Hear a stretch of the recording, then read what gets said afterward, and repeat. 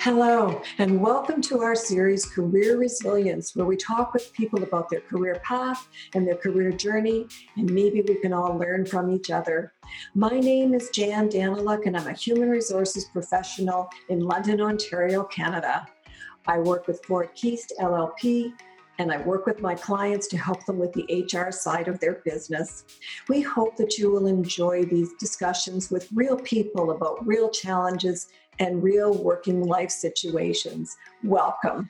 My guest today is John Kudelka. John, welcome to Career Resilience. Really appreciate having you here. Thank you. You've been very helpful over the years answering all my questions, so I'm happy to return the favor. Thanks for that. So John, can we start with what you do? Because I find it quite fascinating what you do, and I have a lot of questions to ask you. So tell me what you do. I am the owner of the Junction Climbing Centre, which is an indoor rock climbing facility here in London, Ontario, in the Old East Village.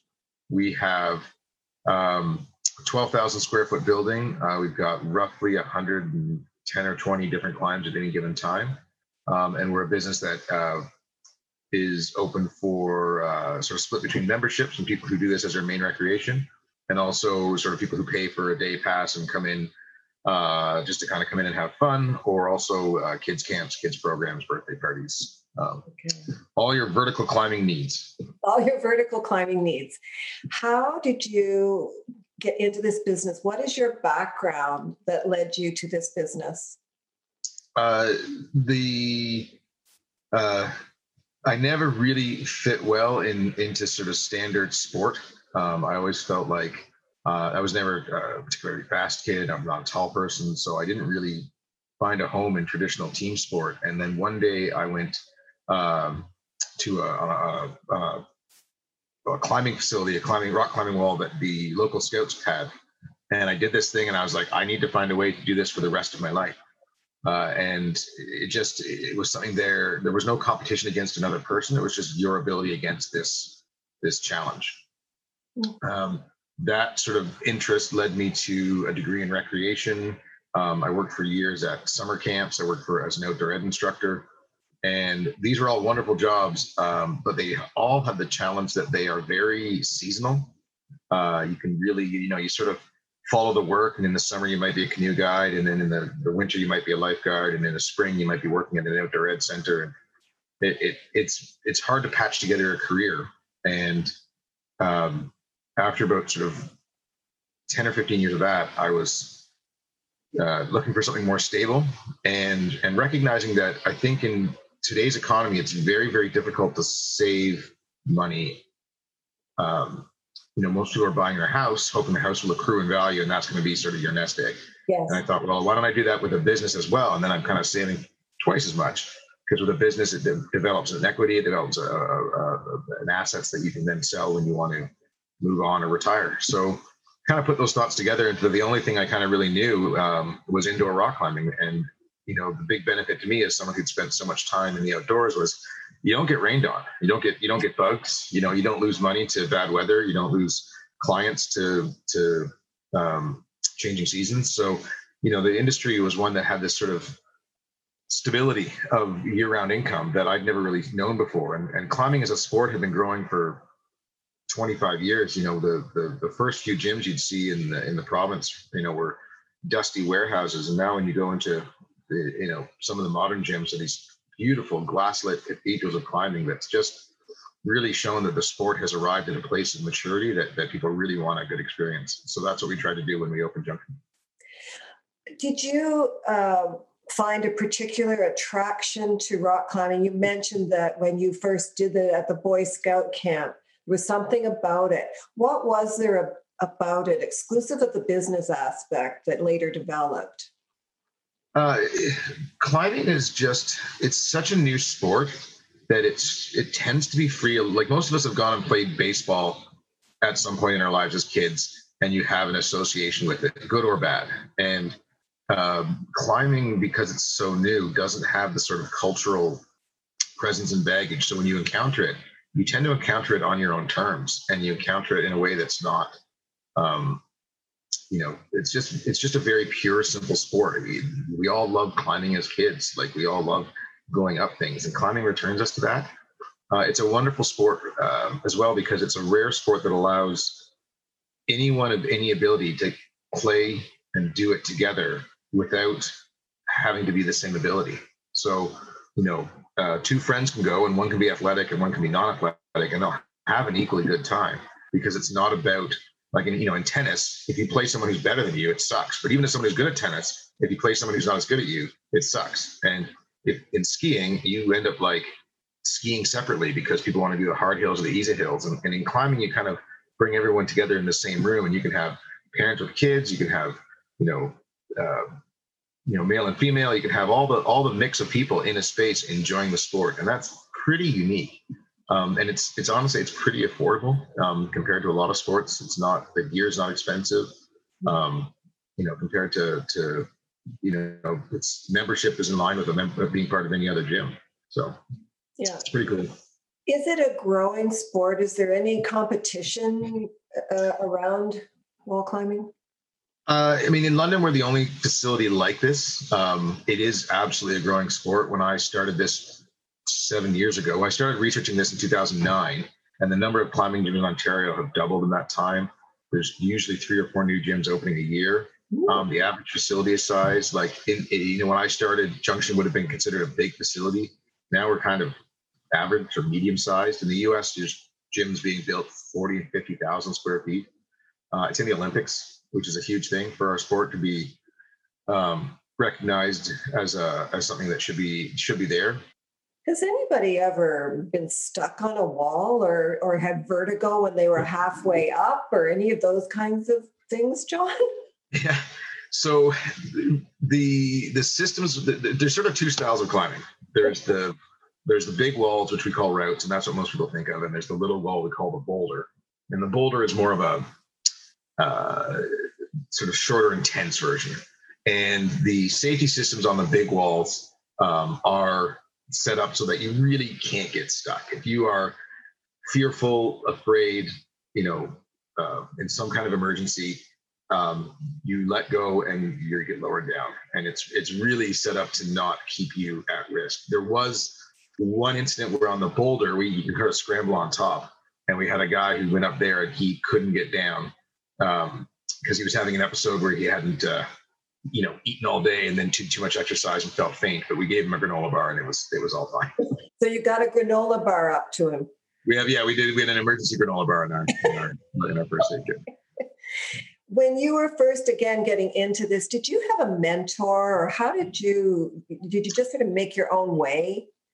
I was very fortunate to connect with the owner of the Guelph Grotto. So I actually lived in Guelph at the time, and kind of reached out to him. His name is Dave Ferrozo, and he's had a gym in Guelph since 1994.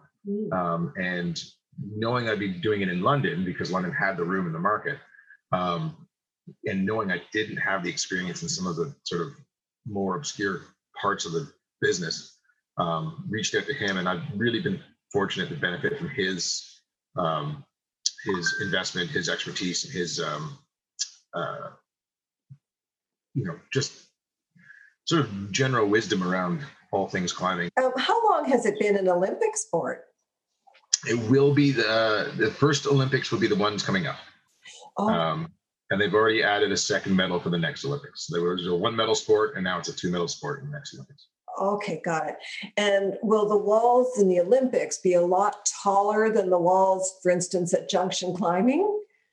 Not really. A little bit. There's sort of 3 disciplines to Olympic climbing. I already mentioned we have bouldering and routes, and those are 2 of the disciplines. And then the 3rd discipline is called speed. And speed is a defined course that you go up as the fastest possible time, which will be incredible fun to watch when it's on TV, because it's pretty intense. How do you put yourself out there so that people are aware of this kind of still somewhat unique sport? I think there's I think it's been pretty well, and I don't have anything to back this up specifically, but I know I've read articles that talk about how the people's way of doing leisure and people's way of kind of spending their money is shifted away from things towards experience. People want to buy experiences now. They want to buy, they don't necessarily want to buy stuff in the same way. And so we're really fortunate in that climbing provides a very meaningful, tangible, physical, accessible experience. All of us who love this sport, at some point, someone brought us in and showed us how fun this is and how rewarding and how physically challenging, how and that thing for a lot of our people changed their lives. Led to them joining a sport that helped them lose weight, led to them joining a sport that helped them find community or make friends. And we have people who've met at the climbing gym and gotten married. And that's such a gift to be able to create a space where people can experience that. As you know, this is a combination of sort of the kinds of things we do for a living and also career resilience. And I can tell that throughout your career, you've been thinking about what you want to do and what you want to grow into. And that's how you got to doing the Junction Climbing and owning that business. And I can tell you're incredibly proud of it, and rightly so. On the career resilience side, you and I talked about how when you were first starting out, it was extremely difficult. Can you speak to that for a few minutes, John? Sure.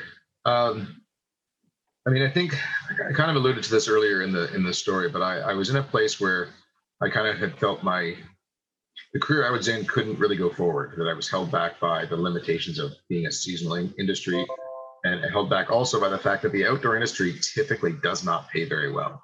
I did a lot of research, and there was a lot of industries I looked at, and when I settled on climbing as the thing I knew and loved, and realized that it could be the thing if I was in this sort of indoor climbing side of it.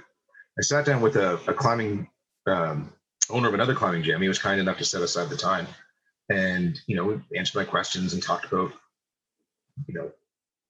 how to design a space and how much space you needed and all these things.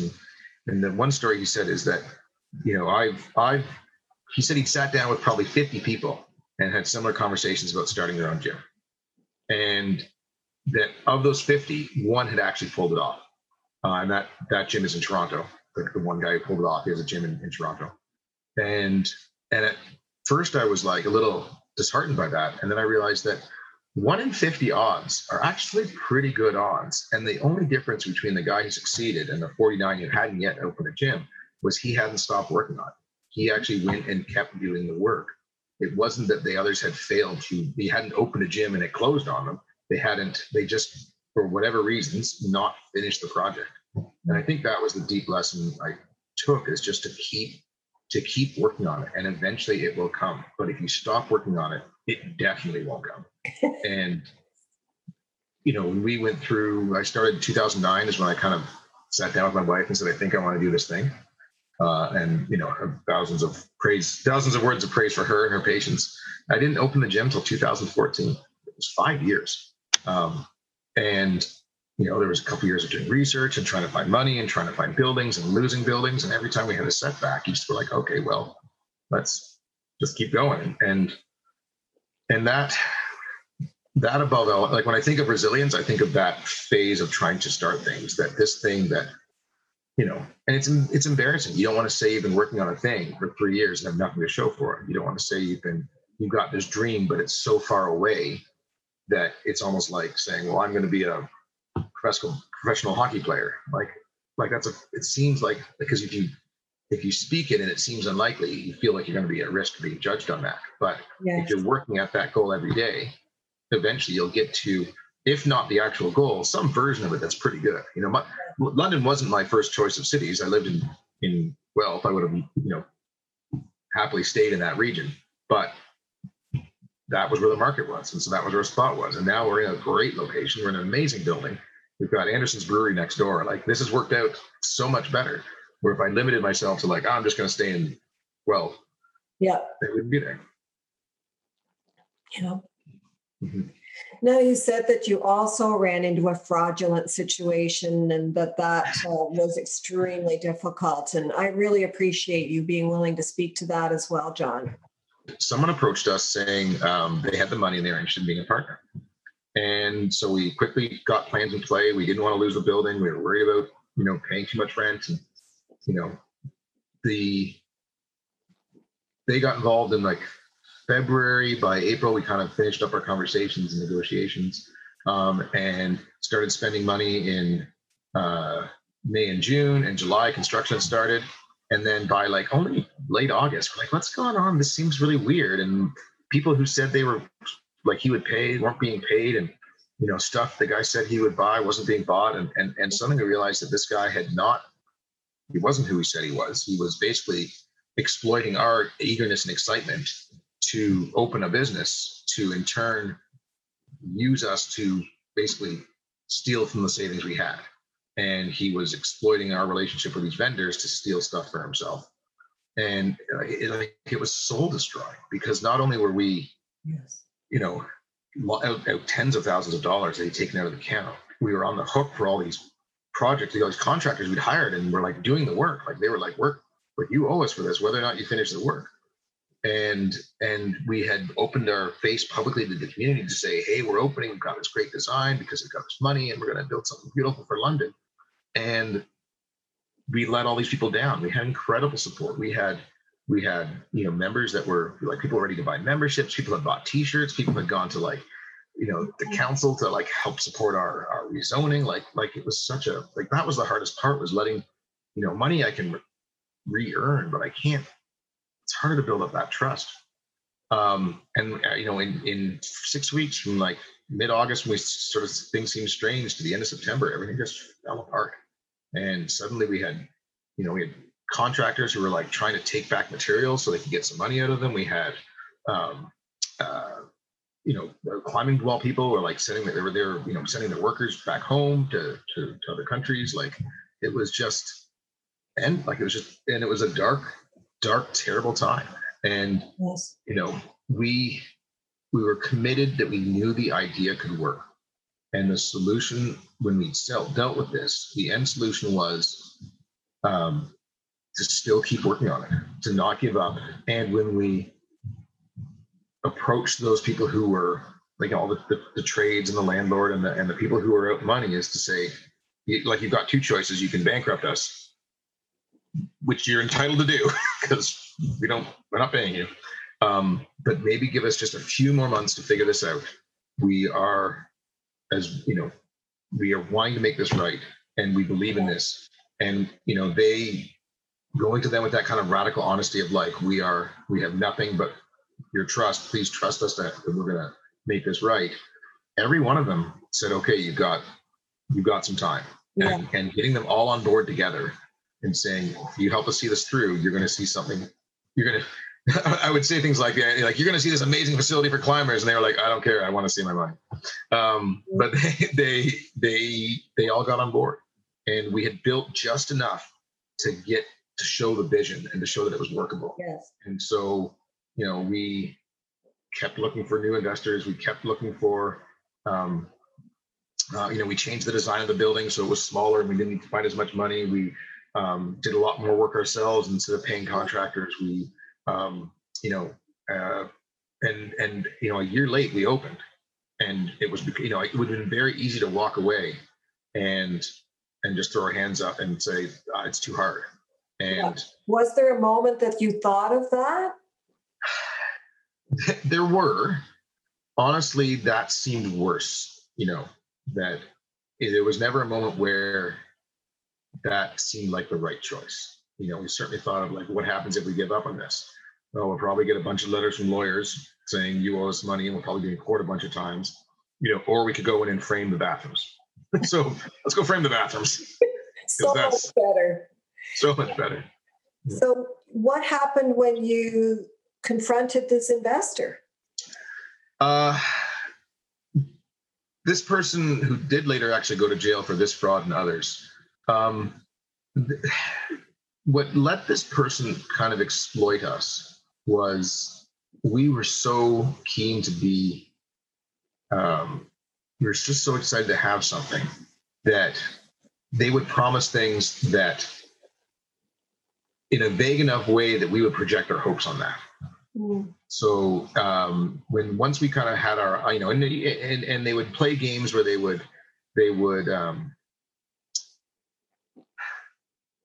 promise they would take money out to say they paid someone, but they took them out in cash, and they would just say, yeah, so-and-so wants it in cash. And that's not uncommon for trades to say, can you pay me in cash?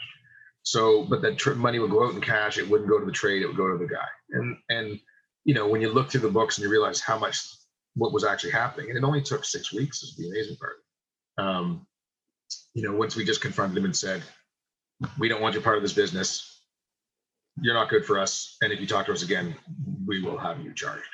And I think he knew his game was up, and he moved on to his next fraud. Like, I think this was, he didn't really push. He tried to push back a little bit, but in the end, it was the weight of evidence on our side was enough that when we showed that card to say, this is what's going on. And once the blinders were off for us, that the hopes we were projecting on him weren't going to be satisfied, we were able to see through anything he said at that point. We just didn't believe. Did that experience change you in any way, or like continue to affect you in any way? I think, there's certainly sort of scars on the business from that. Because we didn't have investor money, we ended up debt financed. We're paying a lot of debt. I would never wanted to finance it. The debt ratio in our business is something that is very burdensome and will be for a while. We're very fortunate that we've been able to pay it since we opened. There's parts of the building that aren't, are unfinished or changed or modified that aren't the way I had built them because we had to build them that way at the time. And so some of that is there. I think there's definitely a sense of like, there are also things like good things that came out of it. I have one less business partner. That's one less person to share the money with. So when this is kind of that's not a bad thing. Yeah. There is definitely there's a high importance I place now in paying all my suppliers on time and paying, I don't want to be known still as the person who didn't pay. There is a skepticism of getting involved with future partners and how that could go. That's maybe affecting how I think about growth in the business to do it with someone else. Yeah. There's a certain pride that we pulled it off, throughout that difficulty. So it's sort of complicated, and it's a good question. And I think I'd have to kind of think deeper in terms of like where it's still affecting me in terms of that. Yeah. That difficulty, that experience. Yeah. I think that kind of experience, which we've all had at some level, but when you've put your heart and soul into a business and for so many years, and you had such a goal, that I think you would have to be an extremely strong person to, continue and recognize that you had your eyes on the prize always.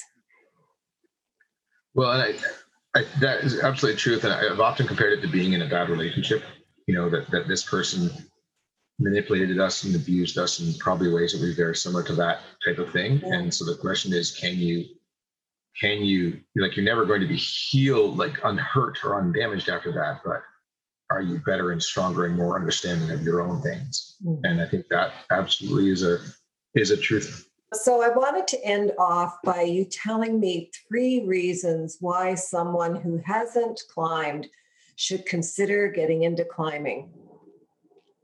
Okay. I'm going to try to avoid the basic ones like it's fun. I think if you are into climbing, it's not just a ladder that you go up. There is an incredible range and sequence of movements and positions, some of them incredibly subtle. And as little as turning your ankle left or right can change the whole sequence of movement. And I think people who are attracted to problem solving will find themselves engaged in figuring out how to do a climb and then changing it so how you can do it even more efficiently. I think that has a real appeal for logic brain people. It's much more solution driven than you might expect. I think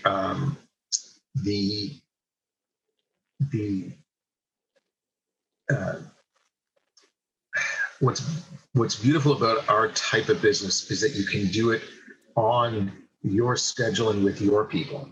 So Anyone who's played hockey knows how hard it is to find a goalie. Anyone who plays baseball is like, oh my gosh, getting 9 people on a field at the same time is a nightmare. That with climbing, you can go with whoever's available. You can go if no one's available and go at the time you want, leave when the time you want. It's not even like, skiing where you have to, or bowling where you have to book a lane. Like you can just go and do it. Mm-hmm. And that is, that is a thing that works well in the economy of today, where people don't have our schedules are pretty messed up, and you can bring your kids or you can leave your kids at home, whatever works for you. Yeah. The third reason is we are located beside Anderson Craft Ales, and they have the wonderful EOA food, people doing food inside. And even if it's not that great, you can go to the brewery and have an amazing meal next door afterwards. So support those local businesses if you're, you have a place to go afterwards. That's great. Right? You can go next door and debrief. You can go next door, yeah. Cool, your hands will be all sore and hold the cold beer or other beverage. And the food, if you don't drink, the food there is fantastic. And if you don't like their beer, you can go 2 blocks over to London Brewing. And if you don't like their beer, you can go 4 more blocks to Powerhouse, who also has excellent food. So you are well suited in that regard. John, thank you so much for chatting with me today. Thank you for your time. I appreciate you hearing my stories. Yeah. Great stories and incredible perseverance. And I love that you were never taking a look at the short term. You were willing to look out at the longer term. And in a world where instant gratification is very much the norm, you moved away from that and thought it through. And that's something to really, really be admired and something to really be proud of. So good for you. Thank you. Thank you very much. To our viewers and our listeners, thank you very much for joining John and I today. I hope you enjoyed our conversation. Also, we are on YouTube now. I hope that you will subscribe and follow us on Spotify if you're a listener rather than a viewer, and subscribe on Apple Podcast if that's where you get your podcast. So thank you very much for being with us today, and until we meet again.